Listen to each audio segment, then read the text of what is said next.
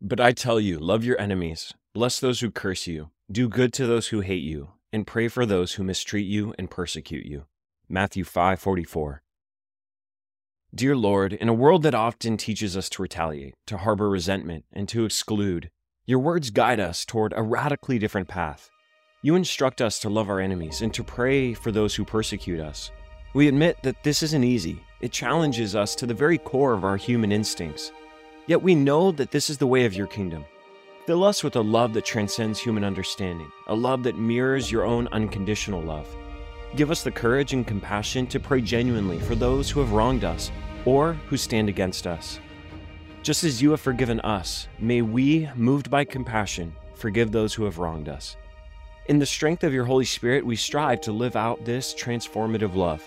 In Jesus' name we pray. Amen. Welcome to Pray News, where hope is our only bias. Today's news at a glance: foreign nationals and injured make a mass exodus out of Gaza. There's a new homeschool boom, and it's here to stay. And a Christian village in Lebanon prepares for the worst. The command to love our enemies is perhaps one of the most challenging directives in the Bible. Yet it also is one of the most transformative directives. When we pray for those who have wronged us, something incredible happens. Not just in them, but in us. Our hearts soften and we start to see them as God does, flawed humans in need of grace, just like we are. Remember, you're not on this journey alone. The Holy Spirit is right there with you, providing the strength to love when it seems impossible. When we align our actions with God's commands, we become conduits of His grace, and the world gets a glimpse of divine love. We're glad you're here. We pray today's take on the news leaves you informed and transformed. If you end up enjoying today's episode, consider sharing it with a friend. We want as many people as possible to experience the joy of the gospel and be informed on current events. Before we get to today's first story, let's hear a word from these sponsors. The conundrum of warfare mingles with the stench of blood and burnt rubble as Israel's ground forces make further inroads into northern Gaza. Yesterday, the narrative turned another somber page as a refugee camp was decimated, identified by Israel as a Hamas stronghold, and Israeli Prime Minister Benjamin Netanyahu resolutely rebuffed the call for a humanitarian ceasefire. According to Palestinian officials, Israeli airstrikes have claimed nearly 8,800 lives and left another 22,000 injured. Hospitals in Gaza are saturated beyond their operational capacity. Concurrently, the Israeli government states that since October 7th, Hamas attacks have resulted in approximately 1,400 fatalities on their side. Back in the United States, House Republicans are countering the Biden administration's $100 billion request for international aid, which includes Ukraine, by proposing a standalone bill that would reallocate $14.3 billion from the IRS to Israel. Notably, the ongoing conflict has fueled anti-Semitism and Islamophobia globally, reaching its most abhorrent expression in recent arrest at Cornell University, involving hate speech and violent threats against Jewish students. Amid the chaos, the Rafah border crossing connecting Gaza to Egypt provided a glimmer of respite.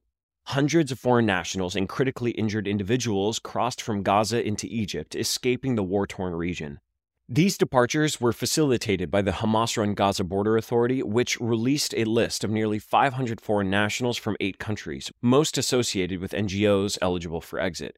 The question of who gets to leave is equally complicated. A majority of those on the approved list are Jordanians, with several from Austria, Australia, and Japan.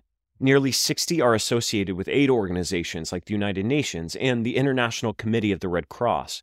American citizens and other foreign passport holders remain trapped, though, and their fate is still uncertain.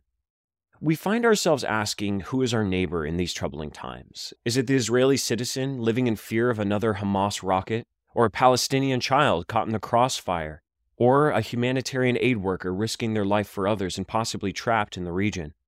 The gospel teaches us that all of these people are our neighbors. While governments maneuver and battle lines are drawn, let us not forget the essence of Jesus' teaching, to extend love, hospitality, and yes, even refuge to those most in need, irrespective of which side of the border they find themselves on. There's a somewhat poetic and biblical irony to all of this. Egypt has become a refuge and asylum for people. In the Gospel of Luke, Mary and Joseph fled to Egypt with Jesus as a place of shelter from danger. It was a poetic shift back then, as the Jews once fled to Israel from Egypt.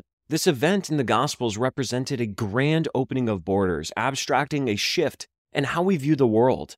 The presence of God no longer resides in a specific location, but wherever the presence of Christ resides, and wherever his people are mobilized by compassion and conviction to bring his kingdom. Let's lift these people up in prayer. Heavenly Father, we pray for all of those that find themselves displaced because of this conflict. We pray for the people of Israel as they try and recover from this terrorist attack. We pray for the people of Gaza who are caught in the crossfires between Israeli militants and Hamas. Lord, we pray for the captives and the hostages that still find themselves as bargaining chips as a war unfolds. And we pray for all of those nationals and all of those injured that are fleeing Gaza into Egypt. Would they be welcomed with open arms? And would you mobilize your people to welcome them in, give them necessary supplies, and somehow restore them to dignity? We love you, Lord, and we trust that you are still in the midst of this crisis, mobilizing people for justice and for compassion. We love you. It's in Jesus' name we pray. Amen. At a time when the educational landscape is transforming at an unprecedented rate, one particular form of education is skyrocketing beyond all expectations: homeschooling. Long stigmatized as the educational choice of eccentrics or rebels against the system, homeschooling is now not only going mainstream, but it is leading the pack. And it's not just a trend in specific pockets of the country, it's a nationwide phenomenon. The pandemic provided the initial jolt to the system, but as a recent analysis by the Washington Post confirms, the shift is far from ephemeral. The explosion in homeschooling has been sustained even as schools have reopened and pandemic restrictions have been lifted. This isn't just a statistical blip, it's a seismic shift in how we think about education. In a detailed district-by-district analysis, the Washington Post shows that homeschooling, once a fringe activity, has now become America's fastest-growing form of education. Astonishingly, in the 390 districts analyzed, there was at least one homeschooled child for every 10 children in public or private schools during the 2021 and 2022 academic year. This is a quadrupling of rates compared to the 2017 and 18 school year. The statistics are compelling. Over this past 6 years, the number of homeschooled students in states with comparable data has surged by 51%. In contrast, private schools grew only 7%, and public school enrollment actually fell by 4%. It appears the homeschooling wave has not been selective. It has surged regardless of the quality of the public schools in the district, party lines, geography, and other demographic factors like socioeconomic status. Homeschooling is far from the solo endeavor it once was. The image of a mom sitting at the kitchen table for 6 hours with her kids is not what homeschooling is currently. The robust infrastructure supporting homeschooled children has grown exponentially.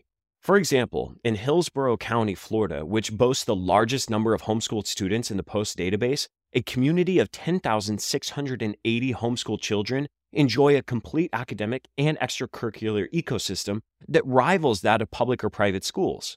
From organized sports teams to theater productions and even proms, the homeschooling community in Hillsborough has it all. A Christian homeschooling co-op that once catered to 40 children in 2011 has swelled up to nearly 600 students. In the words of Corey McCoon, who has been homeschooling for 14 years and now directs the co-op, homeschoolers in Hillsborough County do not lack for anything. We have come such a long way. This boom begs the question, with the growing infrastructure surrounding homeschoolers, what separates them from private schools? The key is in parent involvement. Many of these co-ops have parents intimately involved in their child's education, as well as the education of other students. This creates a village-like atmosphere where parents support each other instead of the responsibility of schooling being solely put on the teachers and administrators. Teachers are still hired to educate children, but the parents have a vested interest in the health and vitality of the classroom. While homeschooling has been celebrated by many for years, it's not without its critics. Some worry that the lax regulation could have long-term consequences on the quality of education children receive. Without standardized testing and district oversight, some fear that the standards of education in homeschooled schools will be far lower. So far, test results in college admissions, though, for homeschoolers show that that fear is unfounded. There's also a growing concern that this structure gives upper-class families a greater edge. The more resources parents have to hire private tutors, the better the children will do in that kind of system. Despite these concerns, state-level policies are becoming increasingly favorable to homeschooling. For instance, in Florida, families can now receive up to $8,000 per child in annual taxpayer funding for homeschooling. Tax dollars already go into each child through the public school system, But this type of programming puts the resources directly into the pockets of parents, giving them the ability to help their children with their specific needs. Homeschooling's impact extends beyond individual communities and states. The number of homeschooled kids nationwide is now estimated to be between 1.9 million and 2.7 million, surpassing the number of students in Catholic schools and catching up to charter school enrollment. Notably, this marks a stunning transformation for a form of education that was largely illegal just 40 years ago. The demographic of families opting for homeschooling is starting to diversify. Families of different religions, political, and socioeconomic statuses are opting for homeschooling. Families have cited many reasons, ranging from a lack of resources for special needs students to an overpopulation of classrooms. Parents on the right and left sides of the political aisle have also cited irritation with the growing politicization of public schools. So, what does this mean for the future of American education and the hundreds of thousands of children now learning in unconventional settings? We might be tempted to view this as a momentary cultural fad, but the evidence suggests it is anything but. This is a meaningful, sustainable shift, one that signifies a rethinking of family life, the role of schools, and what education can mean in the 21st century. From Harlem to Kentucky, from small towns to bustling metropolises, homeschooling is rewriting the narrative, and its chapters are still unfolding. Only time will tell where this educational revolution will take us.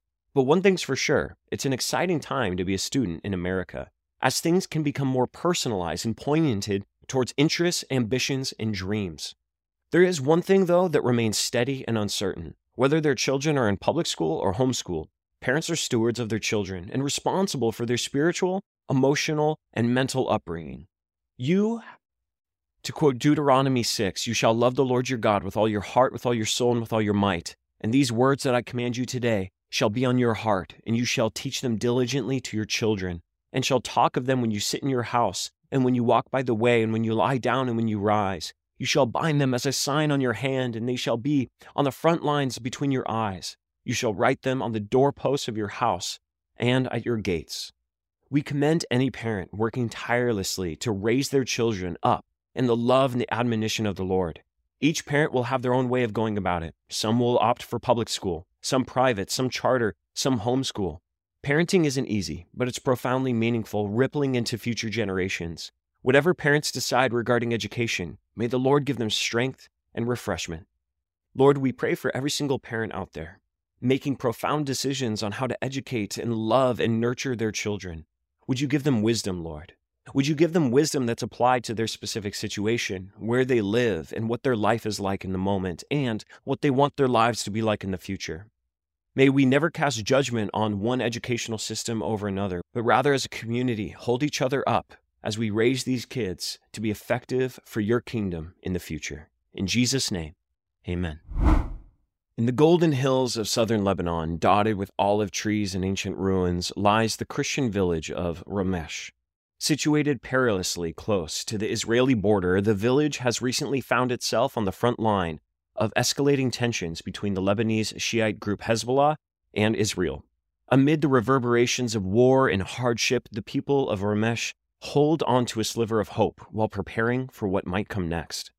In Ramesh, hope is both a lifeline, a heritage, and a burden. Only a couple of kilometers from a simmering frontier, the villagers have been living in a state of heightened anxiety. 3 weeks of clashes have already impacted the community. Half the residents have fled, and even the olive harvest, the backbone of their economy, has been disrupted. What makes matters worse is that Lebanon is still recovering from its devastating financial collapse just 4 years ago. The situation is stable, but it's not like we're feeling safe, remarks village priest Tony Elias. Drone noises overheard have become the unnerving yet familiar soundtrack of daily life. If we don't hear the drone, we think something odd is going on. We're used to it every day, 24/7, he adds. Despite the omnipresent tension, the 18th century village church still holds Mass 3 times a day. For the faithful, the old stone walls offer some semblance of normalcy and spiritual respite. Memories of the 2006 conflict with Israel loom large in the collective conscience of Ramesh. The village has not forgotten how it became a sanctuary for 25,000 displaced people in past conflicts. With this history in mind, locals and charities in Ramesh have set up a makeshift hospital at a school, praying they will never have to use it. We won't use it unless there's a war and roads get closed. And inshallah, God willing, this won't happen, says George Mahdi, a village doctor. Years of financial turmoil have left the Lebanese community in ruins, and the tensions only deepen the wounds. If the war is prolonged, we can't stay here. There is no work or money, says Charbel al-Alam, a 58-year-old tobacco farmer. Farming tobacco has historically been crucial to South Lebanon's economy, but now even that is under threat. One element conspicuously missing in Ramesh is the yellow and green flag of Hezbollah. While being cautious to avoid criticism of Hezbollah for his own safety and the safety of his community, the mayor, Milad al-Alam, stresses the need for the Lebanese army to be the only military force in the country, a perspective also shared by many of Hezbollah's opponents, including the United States.